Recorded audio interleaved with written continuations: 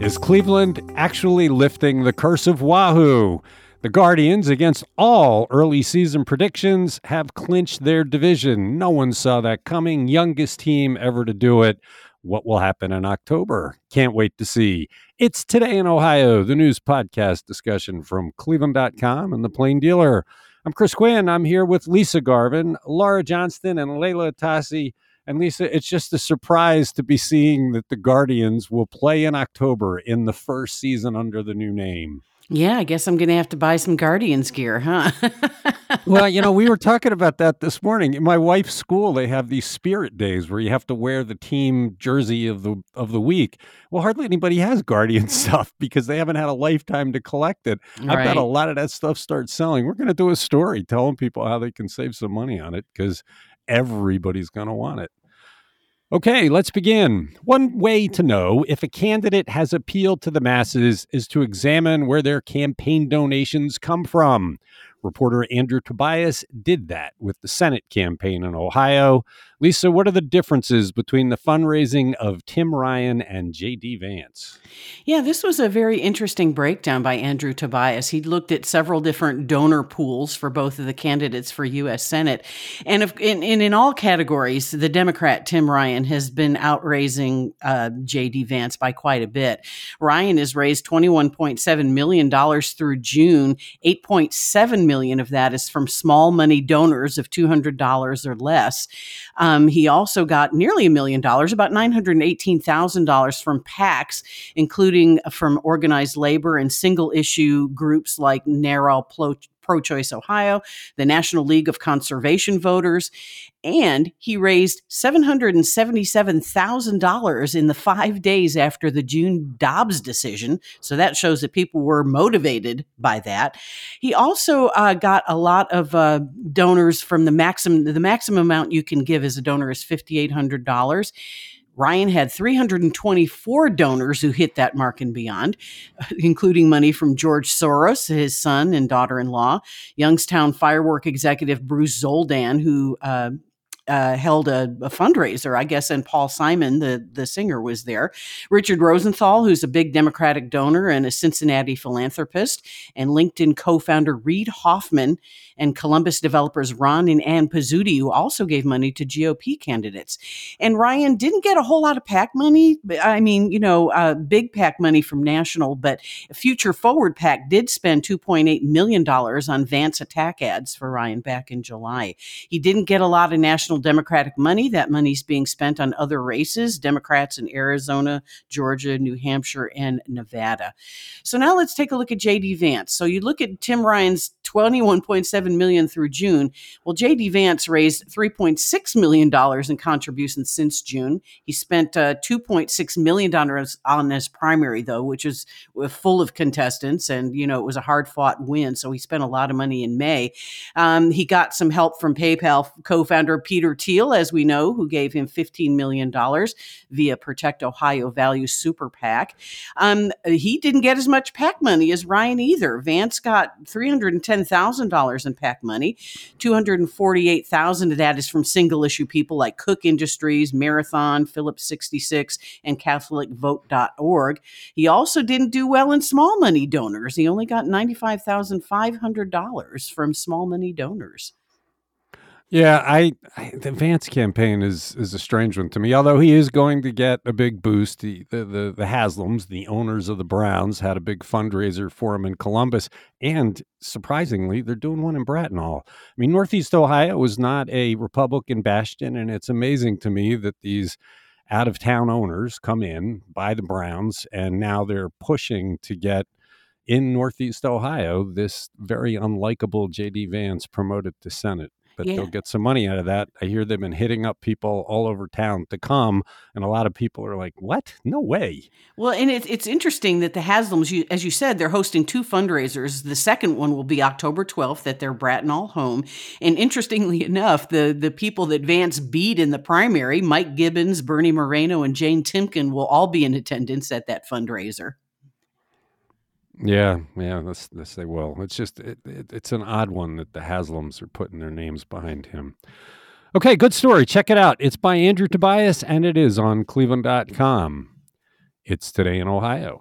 Speaking of the Senate race, Andrew also looked at J.D. Vance's new ad strategy to try and dislodge centrist voters from Ryan. Layla, what is his message, and is there any truth in it? Well, Tim Ryan has spent months trying to hold Joe Biden at a distance, and J.D. Vance has set out to really dismantle that centrist image, as you said, with this new ad called Two Tims. And it features Vance narrating, and it opens by juxtaposing a Ryan campaign commercial saying he, quote, doesn't answer to any political party, with a November 2016 MSNBC interview in which Ryan says, quote, I love Nancy Pelosi. So Andrew Tobias points out that the editing of Vance's new ad leaves out entirely the context of that interview. In the aftermath of Trump's victory in 2016, Ryan was talking in that interview about what turned out to be an unsuccessful challenge of Pelosi as the U.S. House Speaker. And he framed that decision as a painful disagreement with a family member. So that really wasn't captured in the I love Nancy Pelosi quote. That just came out of there, totally out of context. So the Vance ad then points out Ryan's 100% record of voting with Biden and accuses Ryan of being soft on the southern border. It points to a new website the Vance team set up documenting what it views as examples of Ryan's record contradicting the image he's tried to cultivate through his ads on issues like taxes, China, and wokeness. Andrew says this is all because polls are showing the race is tied and that a surprising percentage of centrist Republicans view Ryan favorably. Polls tend to be really unreliable, but neither candidate can leave it to chance. So for his part, Ryan has been openly courting those center-right voters, attacking Vance on issues like policing and emphasizing his opposition to free trade deals and framing Vance's 100% pro-life stance as totally extreme in the aftermath of overturning Roe v. Wade. There's such a difference in the way these two guys come across. Vance comes across as a stiff. It almost is like he doesn't even want to win. And then Ryan comes across as just a regular guy. He's got a great ad where he's throwing footballs. Yeah, I know, I that's saw a good that. one. It's great. It's hilarious. And the last one has Vance on the screen. But he comes across like a regular guy talking to people in a conversational tone. And Vance comes off as like this preachy stiff, and the difference could not be more pronounced between these two guys.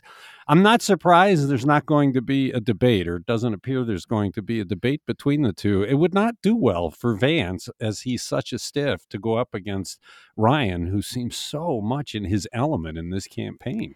Yeah, it bodes well for Vance that the Republicans are anti-debate, doesn't it? It's very convenient that they can all just say no to the debates and stand on their principles against debate, because you're right, he just wouldn't do well I think in that kind of setting.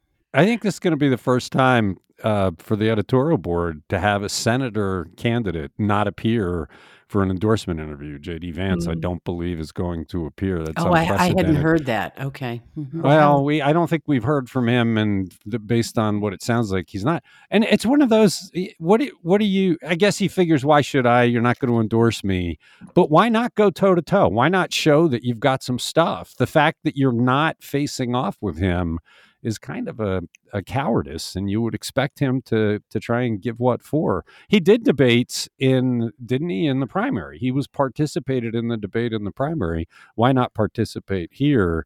But it may be because Tim Ryan just went on him because he's so much more comfortable. You're listening to Today in Ohio. You have to give credit to the organizers of Front, the huge art installation that has had 2 cycles in Cleveland.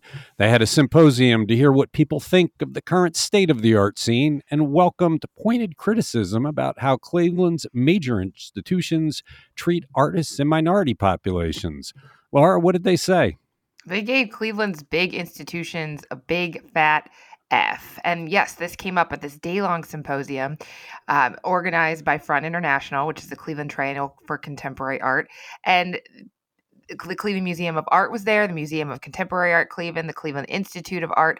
And they had a morning panel where they all cited percentages of increased diversity on their staff. They showed the art that they're buying is more diverse and the students that they're admitting is wider range. But the leading Black artists and cultural entrepreneurs, they say they could do so much more to address these longstanding racial inequities and injustices in Northeast Ohio, and that the efforts that they are making hasn't changed the life of the communities around these institutions. What's interesting is we're talking about a morning panel and an afternoon panel, and most of the folks from the morning panel were not there to hear these criticisms. Which kind of goes to show what the disconnect is. I mean, one of Yeah. the reasons you might get an F is if you don't stick around to hear this kind of criticism so you can change. We did talk last week about the Cleveland Art Museum and how it's trying to change its focus, and that would attack some of these issues, right? Yeah, that makes a lot of sense that they're reaching out to the community. They don't want to be this stuffy, like high end only for the philanthropists. They want to be a welcoming community for all of Cleveland. And so the Cleveland Museum of Art between 2015 and 2021 has increased the number of employees in its curatorial department who self-identify as BIPOC from 16% to 35%. That's a pretty big jump in 16 years. Education department from 18% to 44%. And so they want to have these college graduate level internships and fellowships for minority students and programs encouraging high school students to consider careers in art history and museum management.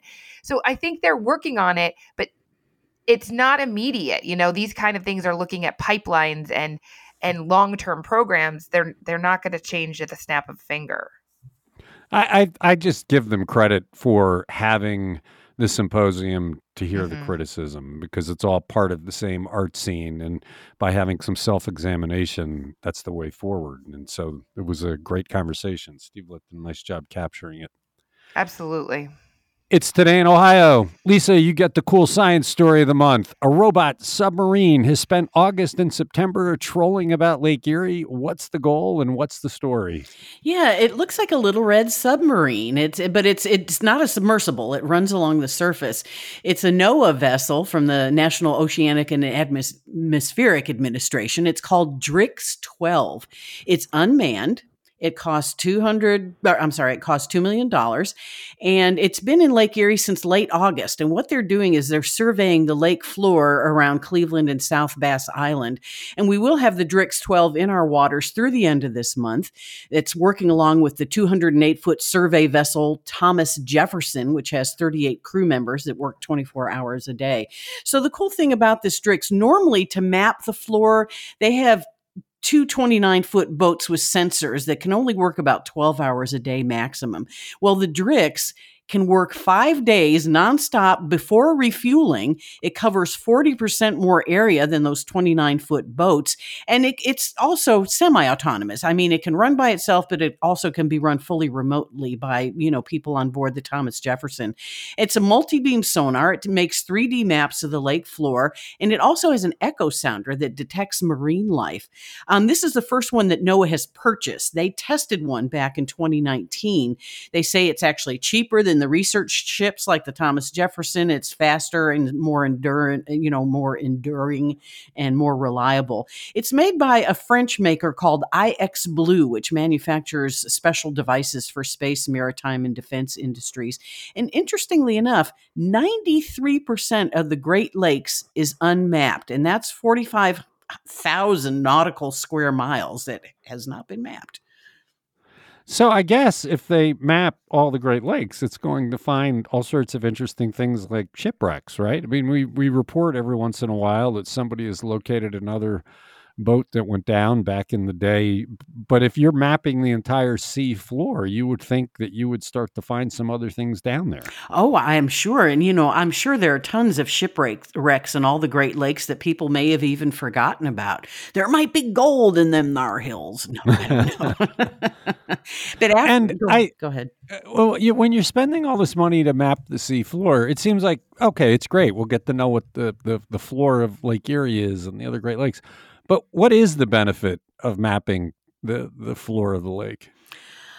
I would think you wouldn't. I mean, you could possibly find like underwater, problems, for shipping, whether there's something that's in the way, and just learning the true depths of the lake. I mean, I think the more we know about what goes on underwater, and we don't, most of the earth is covered with water. Almost none of that has been mapped. So, I mean, I think we need to learn more. And we have, faults out there. We do have earthquakes out there, so they can learn more about faults.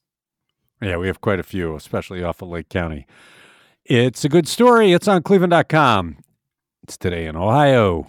Let's catch up with Cleveland's Promise, our innovative series examining what actually goes on in the classroom. We're a full week into it. Layla, what were some of the highlights of the first week? Hannah Drown and Cameron Fields have produced some really beautiful work in this first week. Among my favorite stories is this very poetic piece about fourth grade teacher Mrs. Sharon Lenahan and how she dreamed since childhood of becoming an educator and followed that dream despite feeling as though few in her life supported her pursuit of it. And I also should point out that by the end of our first week of content, Mrs. Lenahan, who we had been calling Miss Carol Smith for the first few stories to protect her identity upon her request, had decided that she wanted to be identified in this project. So we obliged her. So if you've been following along so far and got a little whiplash over that change, we apologize. But our teacher decided that she did indeed want to be openly associated with this journalism. And so her name does appear in the series from this time forward. That story about her is just charming. I mean, it's such a wonderful. You sent it to me after Hannah wrote it, I don't know, a couple of months ago, and that was the moment I thought, it's like poetry. Okay, this is going to be a great series. I know. I love that piece. But we also follow Mrs. Lenahan's class through a social emotional learning lesson in the classroom where they learn about empathy. And without spoiling this piece, by the end of the story, you really get to see this very tender moment between a student and one of our reporters that comes straight from that lesson. And then Cameron Fields writes this wonderful essay about the many sources of support for students of color at Elmira Elementary School and how that compares to his own experience as a Black student in a majority white school district in the suburbs. And he remembers some of his Black peers feeling disregarded by their white teachers, while Cameron himself felt kind of tokenized for being an excellent, high-performing Black student. But at Elmira, he gets the sense that all students of color are recognized for their potential. And he writes this really terrific reflection of that.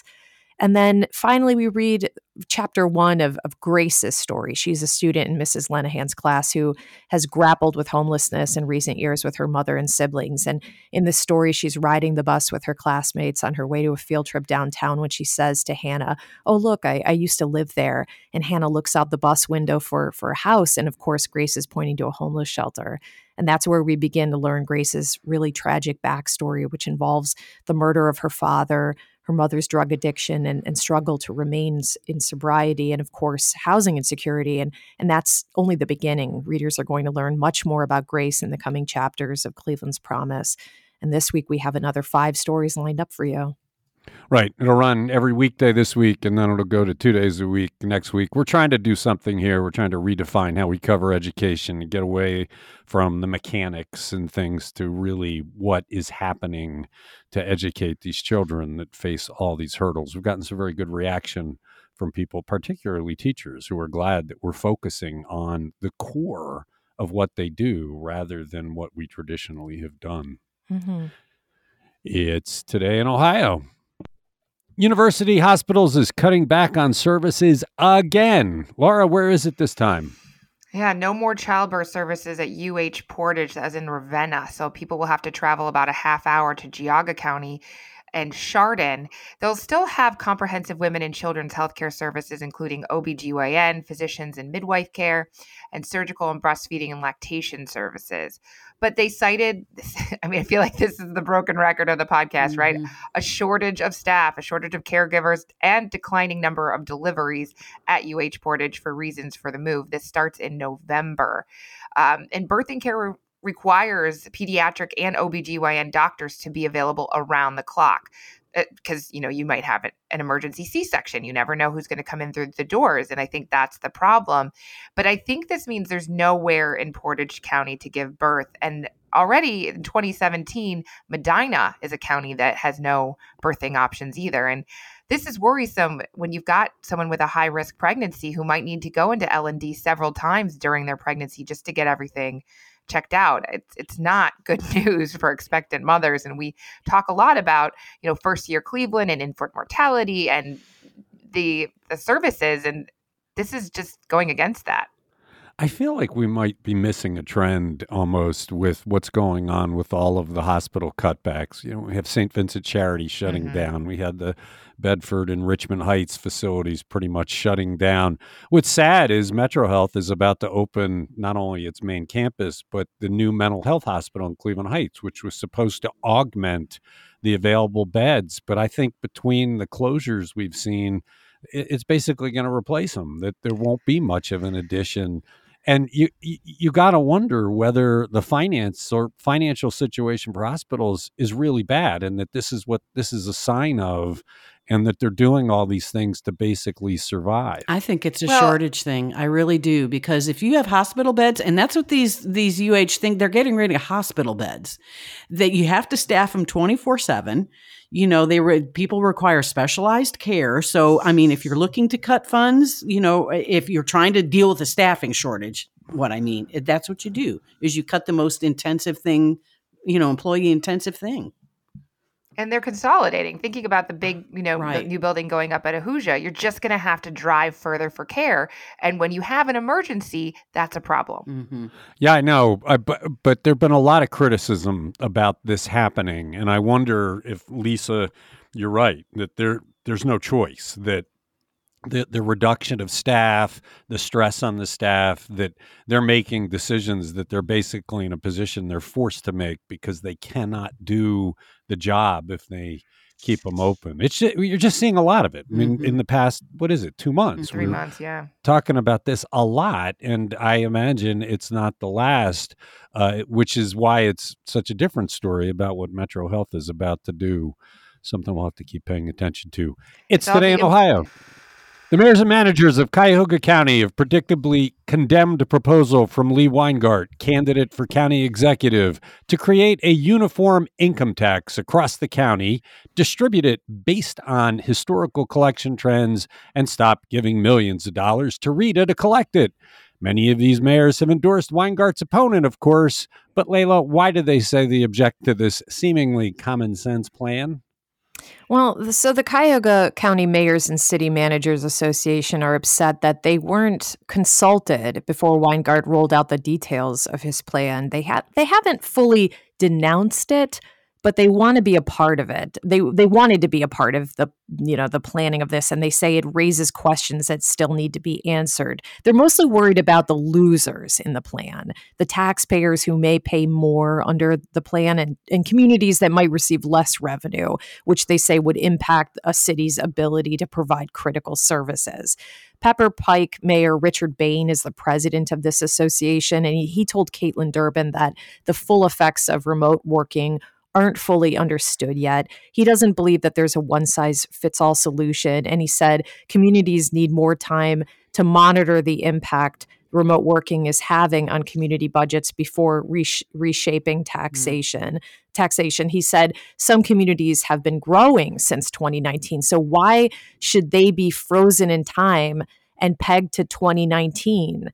And he also thinks Weingart's promise to rid us of Rita is kind of bogus because we're just swapping out Rita for the county. It's swapping one tax collection agency for another. So that's where they stand. Yeah.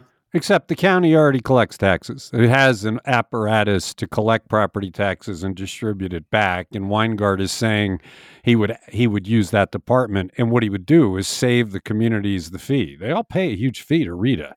And he's saying he would eat that in the county budget. Look, it was all predicted that the mayors would come out against this.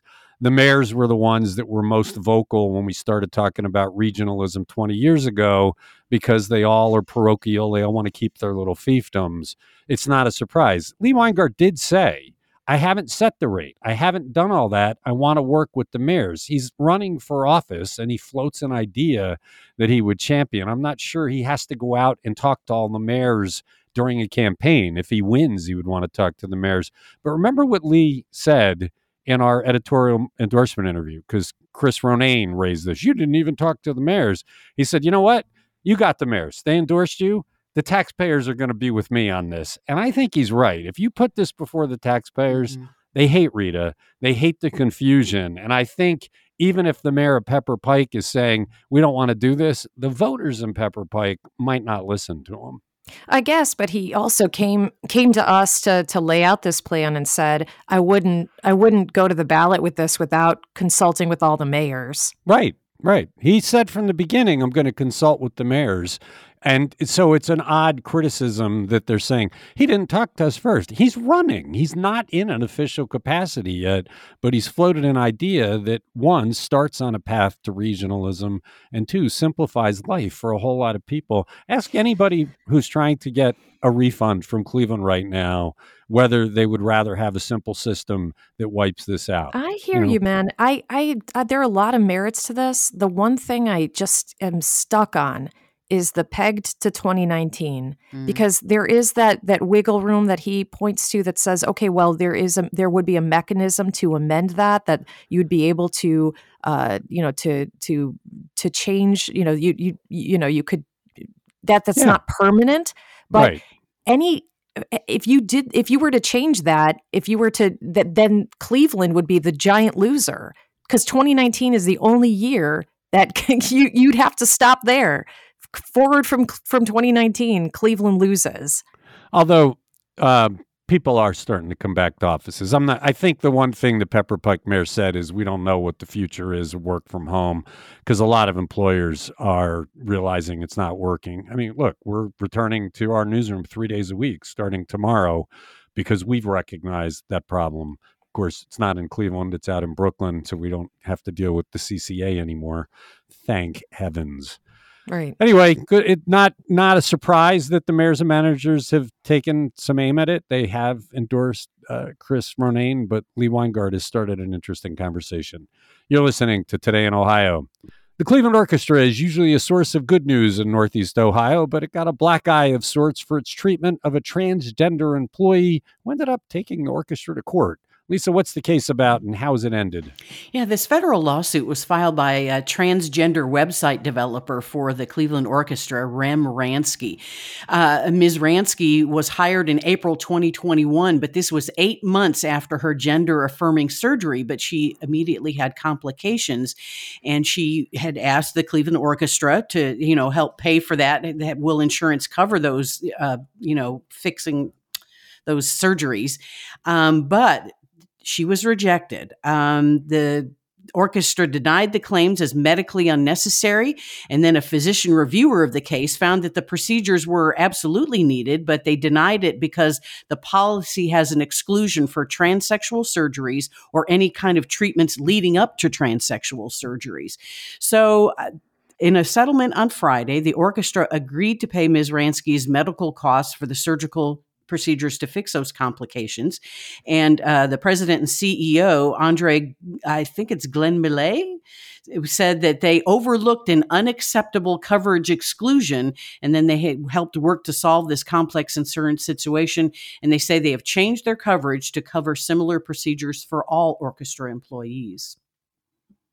Yeah, this made them look pretty bad when the news broke, and you had to think that they would come to some sort of agreement in the end, and alas, they have.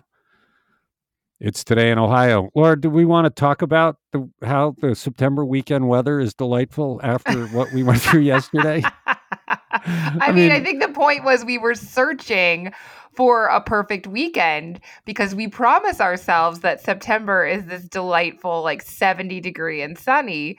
And instead we had 3 80-degree weekends, a high of 87 last Wednesday, and then this plummet to cold. Although there were lovely moments of this past weekend, I would say. Yeah, Friday night was great. Mm-hmm. Saturday night was really nice. Well, and then every 3 minutes yesterday, you'd have some sun and it looked nice, and then it would pour. So you did have literally moments. You just had to be very aware of what you were doing in which hour and pay attention to your apps. But I went to the homecoming game on Friday night, and people were literally in winter hats with their puffer jackets.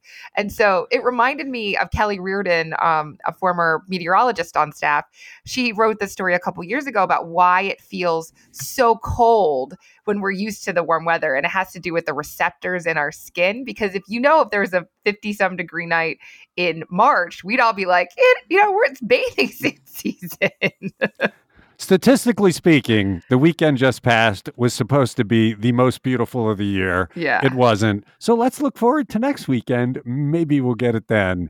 It's Today in Ohio. That does it for a Monday discussion. Thanks, Lisa. Thanks, Laura. Thanks, Layla. Thanks to everybody who listens to this podcast.